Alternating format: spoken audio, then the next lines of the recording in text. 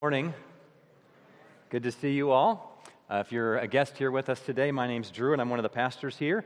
And we'll be opening up the Gospel of Mark this morning, so you're all invited to join in opening the Gospel of Mark. If you do not have a Bible with you, you can grab one under a seat nearby.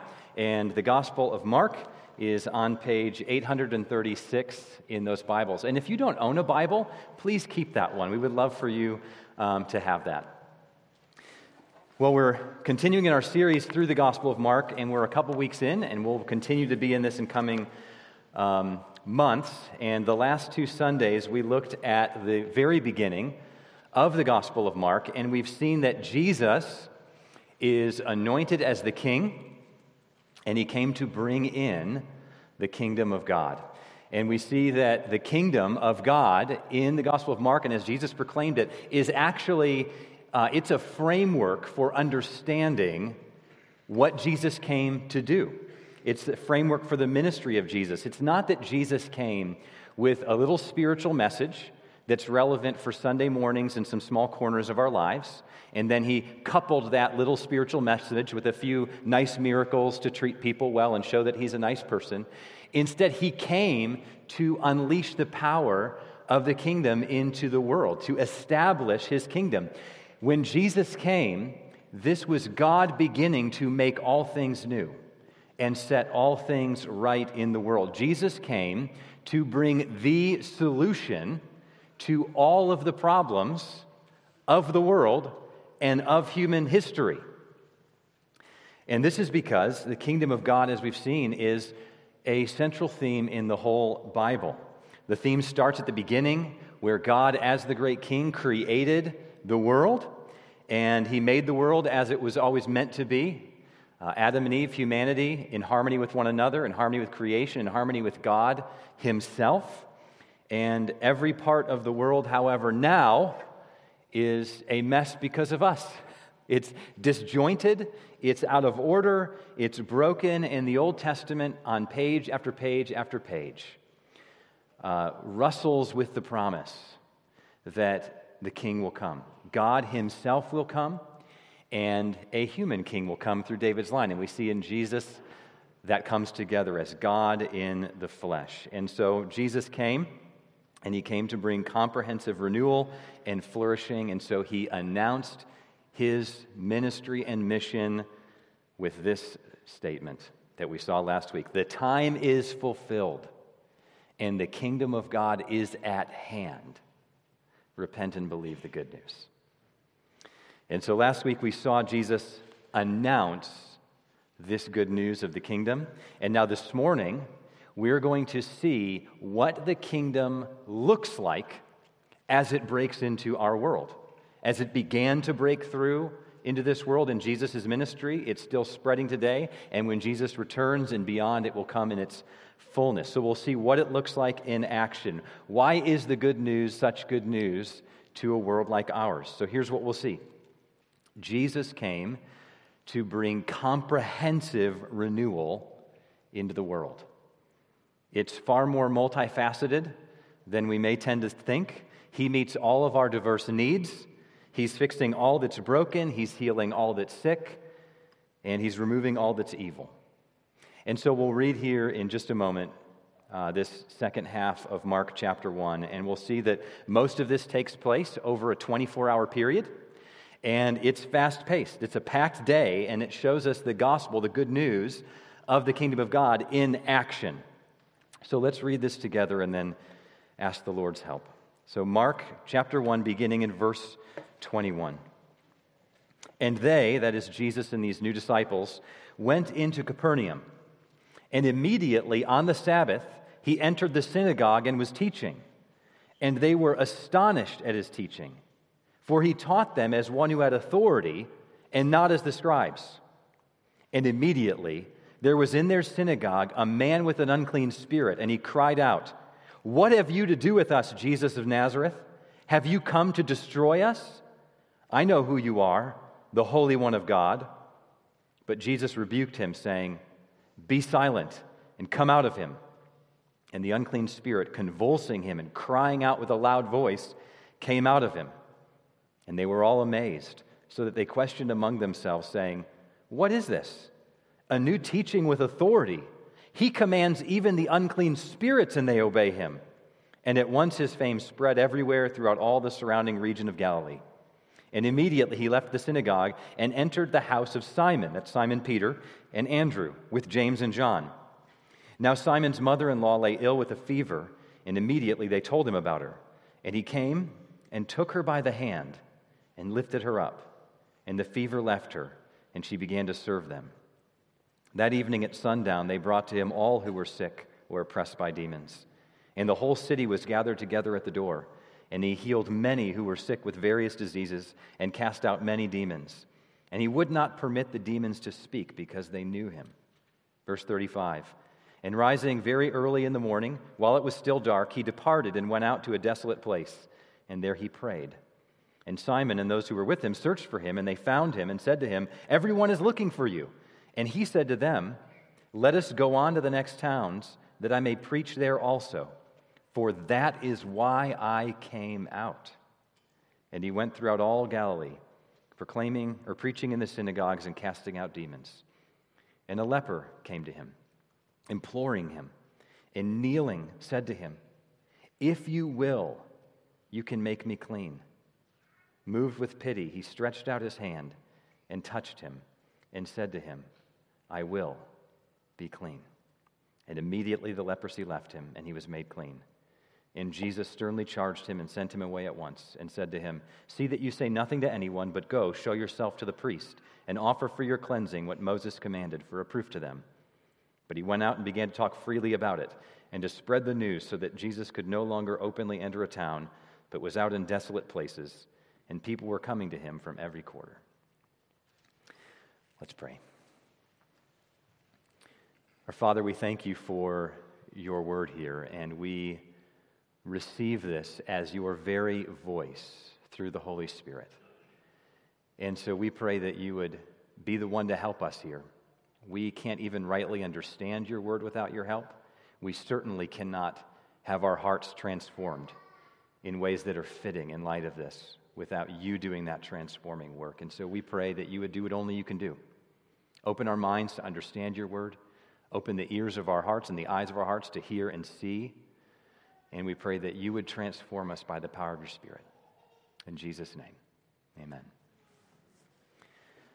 So what we see in this chapter is not just the gospel being announced anymore, but the gospel of the good news of God's kingdom breaking out into the world.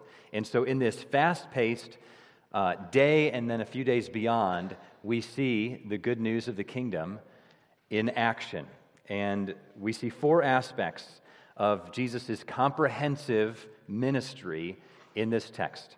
He removes evil, he heals sickness, he announces good news, and he shows deep compassion. And so let's just walk through this text and we'll see all four of those aspects of the kingdom as it breaks out into the world through Jesus. So first, Jesus removes evil. So this story begins with Jesus and his disciples in Capernaum. This was a village on the northern side of the Sea of Galilee. And then they enter a synagogue on the Sabbath day, which would have been Saturday, and Jesus begins to teach. And then a dramatic event unfolds. Look with me at verse 23. "And immediately there was in the synagogue a man with an unclean spirit," that is a demon, "and he cried out, 'What have you to do with us, Jesus of Nazareth? Have you come to destroy us? I know who you are, the Holy One of God.' So Jesus wastes no time. Verse 25, the demon cries out, and Jesus rebuked him, saying, 'Be silent, and come out of him.' And then immediately, this demon in this man cries out and came out of the man." Now notice here, no tricks, no incantations, no formula, just word. Because Jesus is the King, and he has authority, and his kingdom is breaking out into the world. And so last week, if you were here, we saw that Jesus, when he was anointed king at his baptism, immediately went into the wilderness to be confronted with and to confront Satan. And now we see him continuing to confront these forces of evil, and he confronts the demons here. And these people respond to the authority of Jesus with amazement. No wonder. and they note his authority. Now, this isn't just a one-off moment. We'll see this happen several times in the Gospel of Mark as we move through this book. But even in the rest of this chapter, Mark notes 2 more times that we read here that Jesus went around casting out demons. In other words, this is just a mark of his ministry. This is one of the things he regularly did. It's a large part of what it means for his kingdom to come. And this is because, as the Bible tells us, this is part of what's wrong with the world. The influence of Satan and demons in this unseen world. This is part of what contributes to the brokenness of our world. The Bible teaches that there is a seen world and there is an unseen world. And in the unseen world, God has created angels, and some of those angels have rebelled against God, and we now refer to them as demons. And they resist God's rule, they resist his authority, and they're set against God's purposes and his people. They are against all that is good and true and beautiful. And so as God shows up in the person of Jesus to bring renewal to our world, to fix what's wrong with the world, he will deal with this. And this is why when Jesus shows up as king, one of the things he does is not just bring healing to the seen world, but deal with the problems in the unseen world that are influencing the seen world. Now, I know many people, of course, find this very hard to believe, but here are 3 things to consider. First, if you believe in God, and most people, even in the West, still at least say they do, then you do believe in an unseen personal being. And so if you believe in God, then it's at least not irrational to believe that there are other personal spiritual beings in the world. So it's not irrational to believe in demons if you already believe in God. Second, most cultures throughout history and across the globe acknowledge the reality of the spiritual world and evil in the spiritual world. We're actually fairly unique historically and globally, all things considered, to so quickly dismiss the presence of some kind of evil influence in the world that we can't see. So we want to ask the question, with humility, are we maybe missing something today? Why is it that most human beings throughout history and across the globe have believed this, and many claim to have actually experienced it personally? Third, look out at all the evil in the world. Pull up any news feed from any perspective. Is it hard, after seeing how perverse the darkness is, how irrational it is, how unrelenting it is it hard to believe and unreasonable to believe that maybe there's something else going on in the world than we can see? Maybe there is some demonic influence in the world.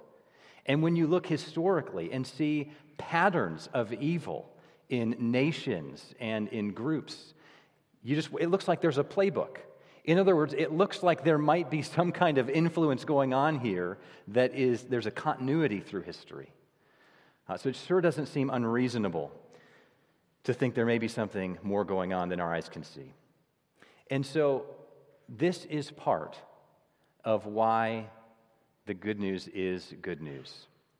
Because Jesus came not just to solve the problems we all agree we have.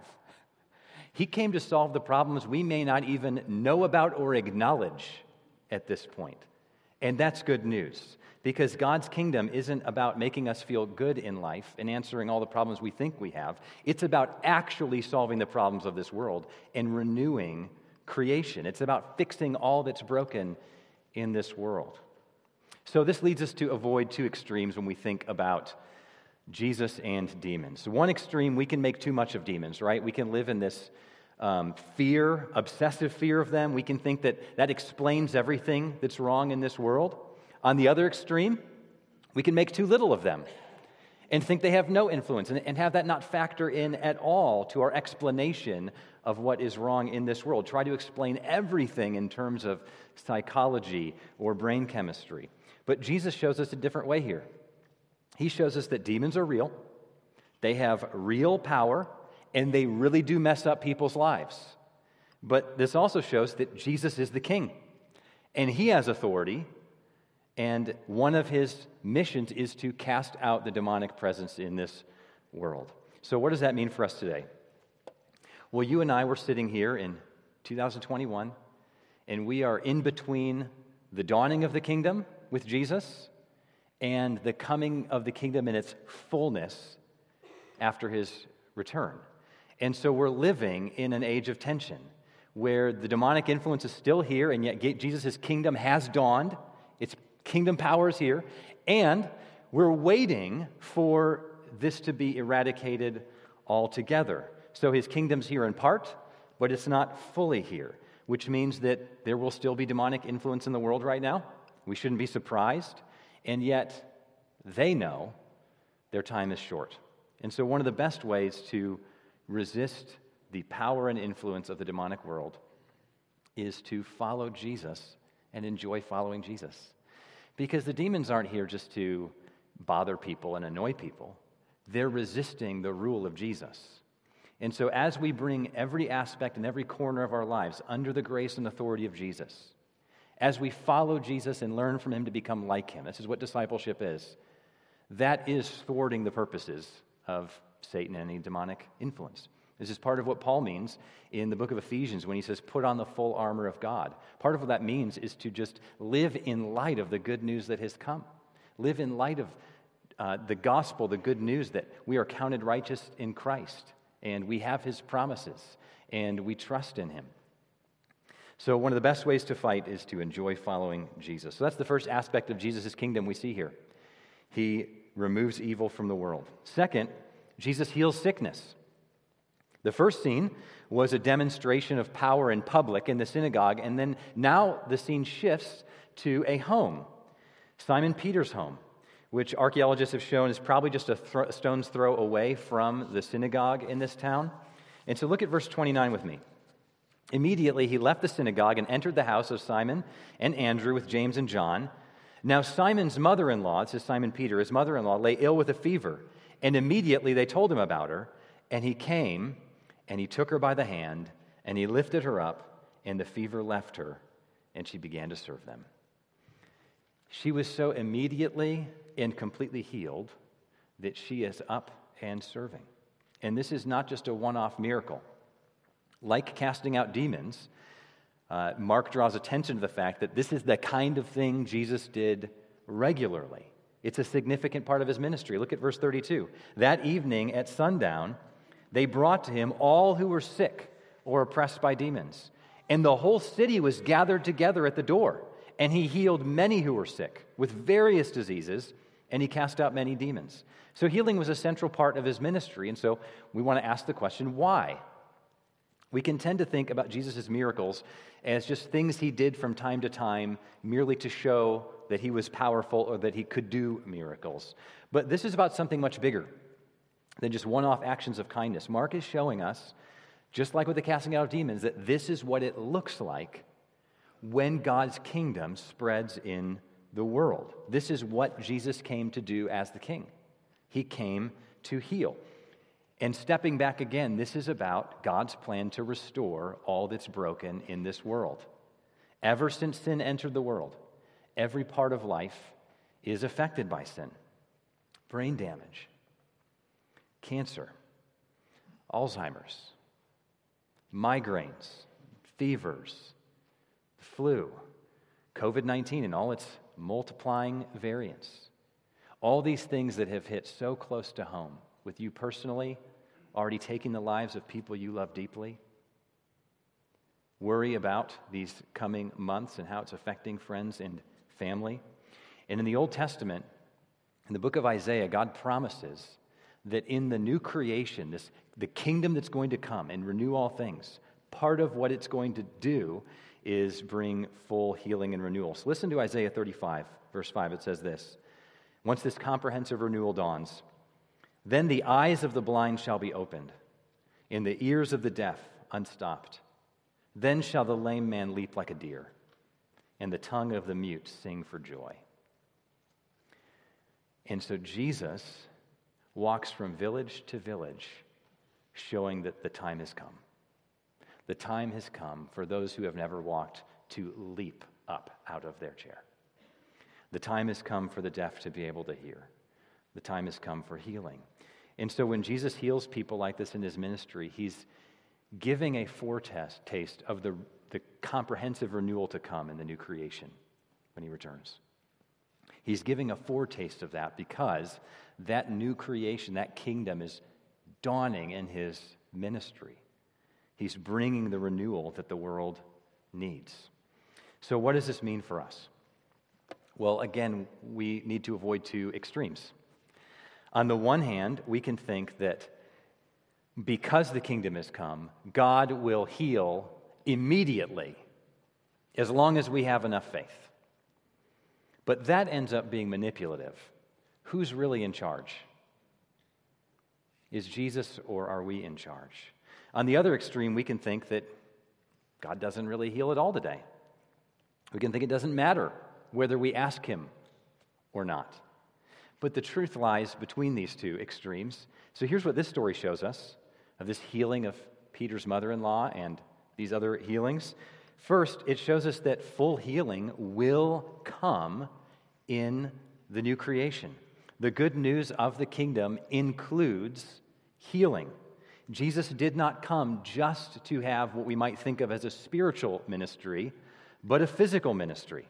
God created your body in all of its strangeness, in all of its brokenness now because of the fall. He made it. It's his idea. And he's going to bring healing, full healing. That's what the resurrection of the body means. Full, comprehensive, physical healing of the bodies that God made and declared were good. He will make very good again. And second, not only do we have the hope that full healing will come, God loves to heal even now. His kingdom is here. In part, it has dawned. And so he does heal. And he loves to heal. And when God does bring healing today, it is often a foretaste of the healing that's going to come in the full when we're raised from the dead to live forever in a new creation, on a new earth. So it is right and good to ask for healing. But we must trust him for the timing. That's really what it is, isn't it? It's an issue of timing. If you are following Jesus, that means that when you ask for healing, the answer will never be no. You'll either get the answer of now or not yet. It may be not yet, and it may be even beyond death. But the resurrection's coming, and that will be the full answer to the prayer. Full and final healing. The healing you long for, he will give you in the resurrection. And he may heal you now as a foretaste of that. But even then, our bodies will still power down and shut off, and we'll be waiting for the full healing again. So for Christians, the question is not if God will heal, it's when. So Jesus removes evil, he heals sickness, and third, he preaches good news. Verse 35. Here's what happens the next morning. So far, this has all been one full day. Now it's the next morning. Verse 35, rising very, very early in the morning, while it was still dark, he departed and went out to a desolate place, and there he prayed. Now pause here. So Jesus is launching his ministry. He has a lot to do, and yet he gets up early in the morning when it's still dark, and he gets alone to pray. He is dependent on his Father. His life is marked by prayer. We'll see this throughout the Gospel of Mark. If Jesus depended on his Father and the Spirit for his work, even when life is busy, especially when life is busy, how much more do we need this? And what happens next shows us another of Jesus' central priorities. His disciples are looking for him because everyone's looking for him. In other words, there's a lot to do.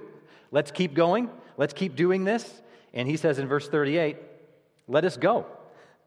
Let us go on to the next towns, that I may preach there also, for that is why I came out. And he went throughout all Galilee, preaching in their synagogues and casting out demons. Notice the priority that Jesus gives to preaching.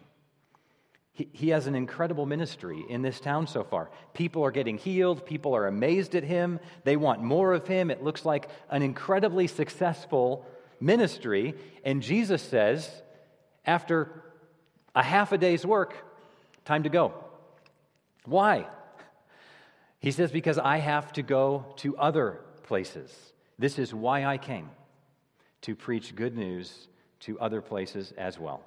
And we know what he was preaching because we saw it last week in verses 14 and 15. He was preaching the good news that the kingdom of God had drawn near. The kingdom of God was at hand. And he was calling people to repent, to turn from their sins, and believe, to trust in him, and find a place in this kingdom by grace. So Jesus wasn't content for this message to stay in one place. He wanted every town to hear about this. He wanted this good news to spread everywhere because this world needs to hear this message of grace. This world needs to hear that God is not standing there waiting for us to get our act together and clean up our messes before he'll receive us. They need to hear the good news that God himself has taken the initiative to clean this world up because the only thing we do is make a mess unless we enter his kingdom and by the power of the Spirit are part of his renewing work. And so he receives us in by grace, and Jesus spreads this message. It's why he came. There's more people. And this is the same impulse that Jesus gave to his disciples. It's what's represented in what we refer to as the Great Commission, where Jesus sent his disciples into the world to go and make more disciples of every nation, every people group in the world, to keep going until the gospel is spread over our whole globe. And so this is why we have to have the same impulse today. Because we can easily, I know I can feel this way, we can easily feel pretty content where we are and with the way things are going. And churches always have a tendency to move toward the direction of becoming ingrown and merely self-focused. But the heart of Jesus is to keep going and to keep spreading. And this is why we always want to raise up and send out and support and pray for mission partners. As long as there are places that have not heard the gospel and that do not have churches that can be a witness in those areas, there's more work to be done. And today there is more work to be done with thousands of people groups that still do not have access to the gospel and churches planted among them. And so this is why we as individuals and as a church want to be working together and partnering with others to reach the least reached places in the world. Because the good news of Jesus has to keep spreading. Last aspect of Jesus' ministry. Not so much what he does, but how he does it. He shows deep compassion. This is what drives his ministry. What we're seeing is Jesus' heart in action in this last scene. So here's the situation, verse 40. A leper came to him, imploring him, and kneeling said to him, "If you will, you can make me clean." So picture this scene. Here's this leper, and the word for leprosy can refer to what we would refer to as a number of various skin diseases. And here's this leper who comes to Jesus, kneeling down, imploring him. That man's situation would have been desperate in this time. Leprosy, if you had that, you would have been cut off from the community.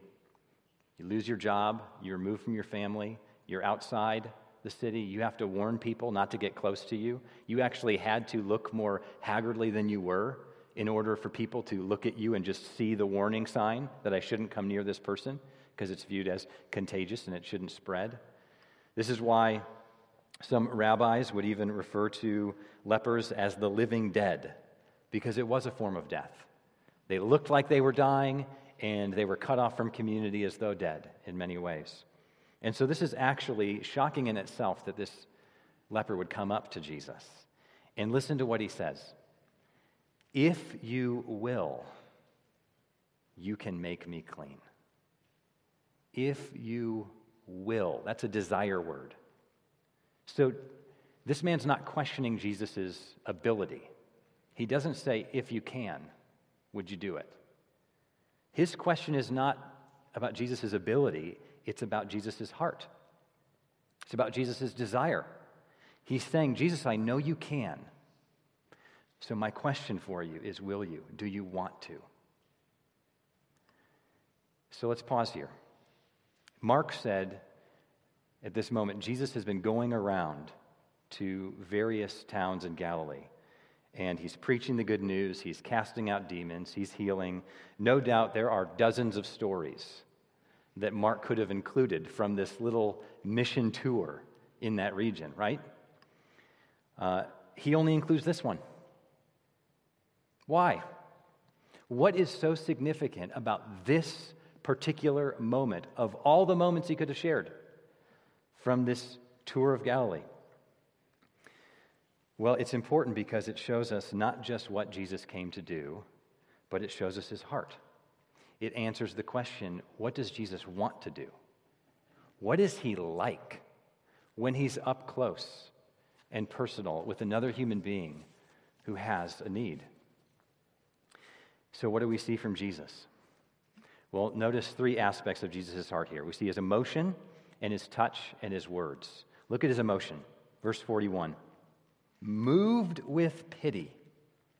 So Jesus is stirred deeply in this moment.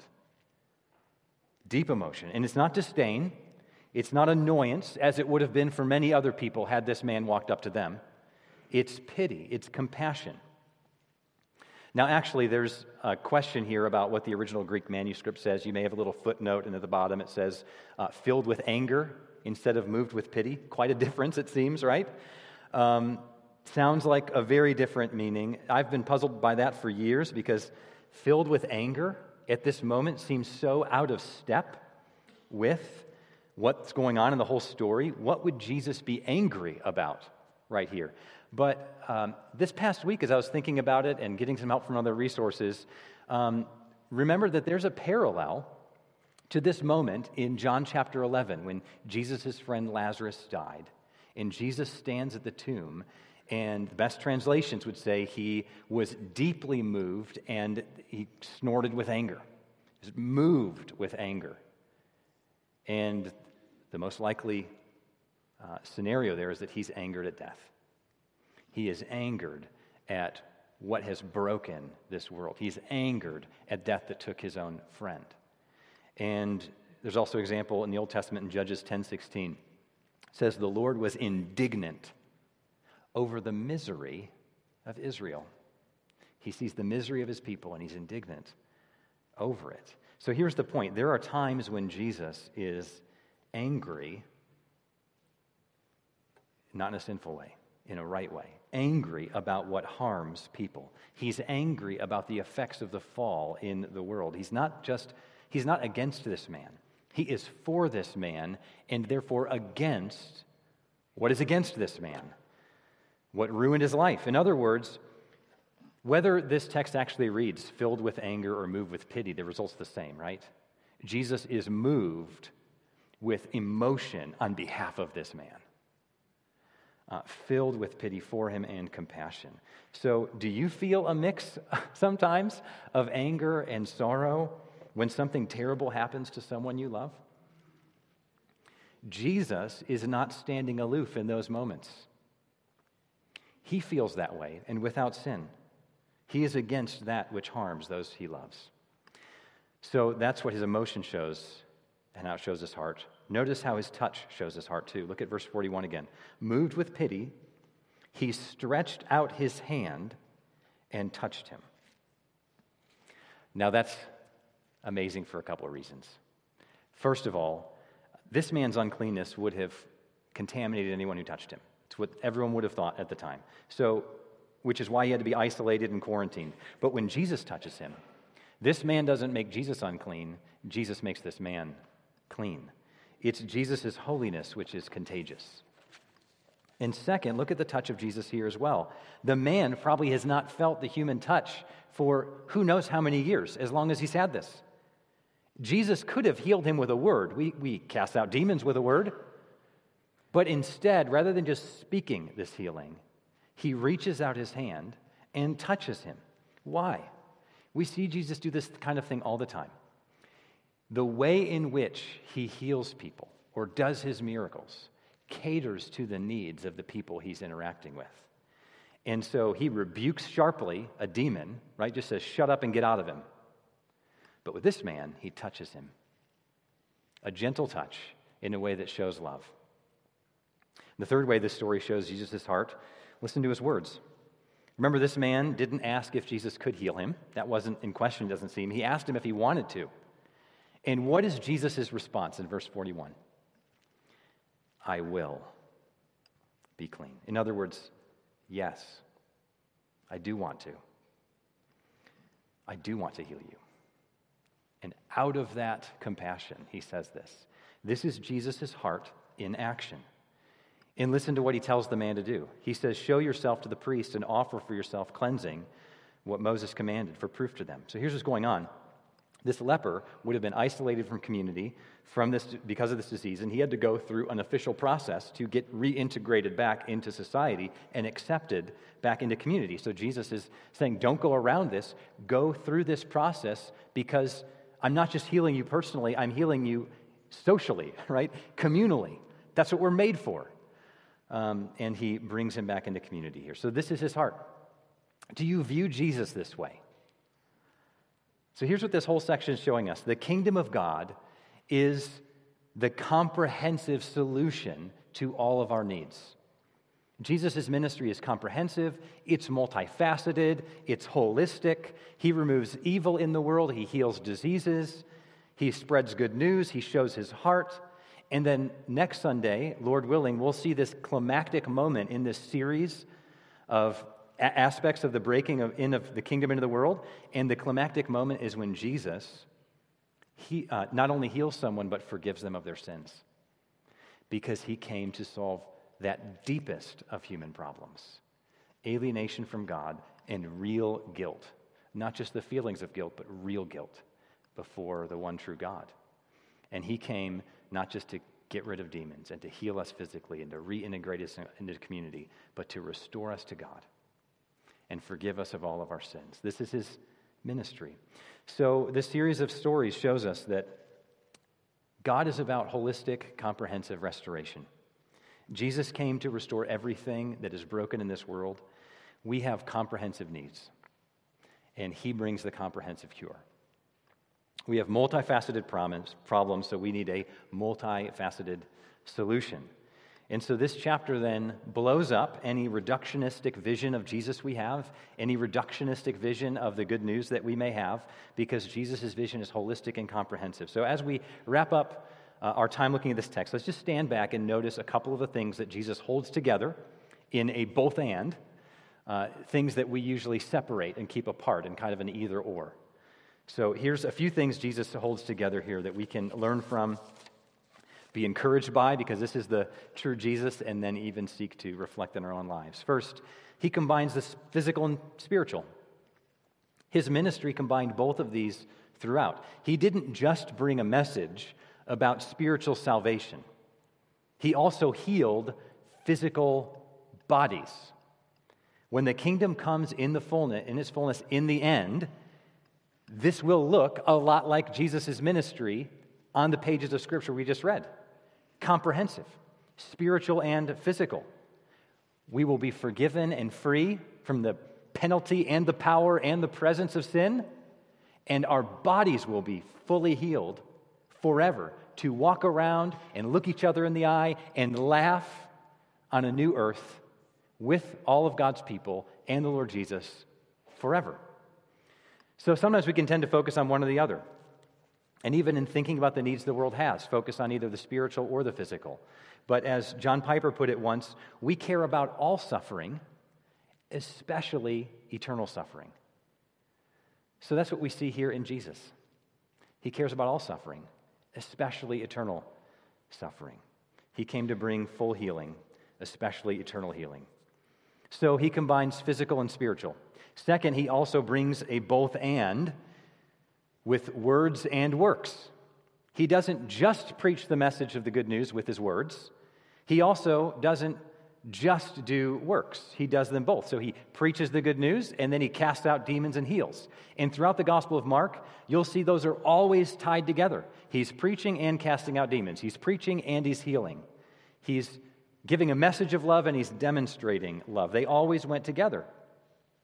So as we think about the way we even tend to live now, if we only go around doing good to people, serving God well in our vocations, demonstrating love, but we never tell people the message of the kingdom, that by grace, God will welcome you into his family and into his kingdom.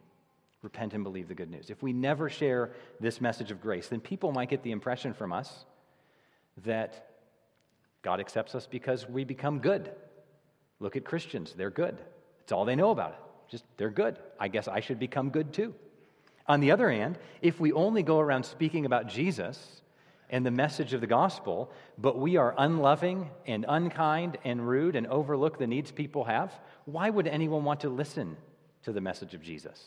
The way we live is totally out of sync with what we say then. And in fact, today, we just have a great opportunity to get a hearing, actually, because so many people are so confused about what Christians believe, and there's a tendency of there are plenty of terrible examples of people doing awful things in the name of Jesus, having terrible attitudes in the name of Jesus, and then those are just magnified with social media and the news, right? So we have an opportunity then at a real one-on-one personal level and public level to demonstrate civility, kindness, love, the fruit of the Spirit, love, peace, patience, goodness, self-control. And that's attention-grabbing, right? It gives credibility to our message. I was listening to one pastor recently who talked about really apologetics, getting a hearing for the gospel in our day. You know, it used to be maybe 10, 20 years ago, read a book about apologetics and philosophy and some of these things. And he says the bar is so low right now. The bar right now is just, don't be a jerk. Be a nice person. And people are like, wow, there's something different about you, But that is where we are. And what an opportunity then. Because we can step into this by the power of the Spirit. And the way we treat people, the way we live in our neighborhoods and at our vocations, and in local government, and in any sphere in which you serve. Being truthful and being kind by the power of the Spirit, and pairing that with the message of Jesus. That's the power of the kingdom. And then finally, notice Jesus combines gentleness and power. The people in this chapter were amazed at his authority. It's repeated several times. His authority as king to cast out demons with a word and to teach with authority. And yet this leper was also struck by his gentleness, right? And even the way he healed Simon's mother-in-law, just grabs her hand gently and she's raised. We don't usually see gentleness and power combined in our world. Authority and gentleness. What does it look like? Just think in history, think of examples today of people in power. What happens when people get authority and power very often? Not very nice, right? Obviously, there's extreme examples. Look at the rulers like Mao and Hitler and Stalin and government leaders across the world today. They have authority and they are not using it for the good of others in gentleness and kindness like we see in Jesus. But when Jesus shows up, how does he use it? He uses it to bring healing. He reaches out with gentleness and compassion. So what an example. Both the Jesus we worship, this is who he is. Is not this the king you want? And as those who enter into his kingdom and get to know him and become like him, this is then what we can reflect in our spheres of influence, in whatever amount of authority the Lord's given you, in your home, in your workplace, in any sphere, reflecting the values of the kingdom here, bringing together gentleness and compassion with power and authority. What a beautiful picture. And let's affirm one another where we see this. Let's draw attention to where we see this in the media or in the news with different leaders. Let's commend that. Let's commend it in people that we see in teachers or in your workplace or in your home or with your spouse. Commend one another when we see this brought together well. So this is who Jesus is. The kingdom has come. We wish it was here in its fullness, but it is on its way. And so this is the Jesus we worship, and so we together want to be a community that continues to repent and believe in this good news. Let's pray together. Our Father, we thank you for your great kindness to us in giving us your word here so we can have a clear picture of what your good rule in Christ looks like.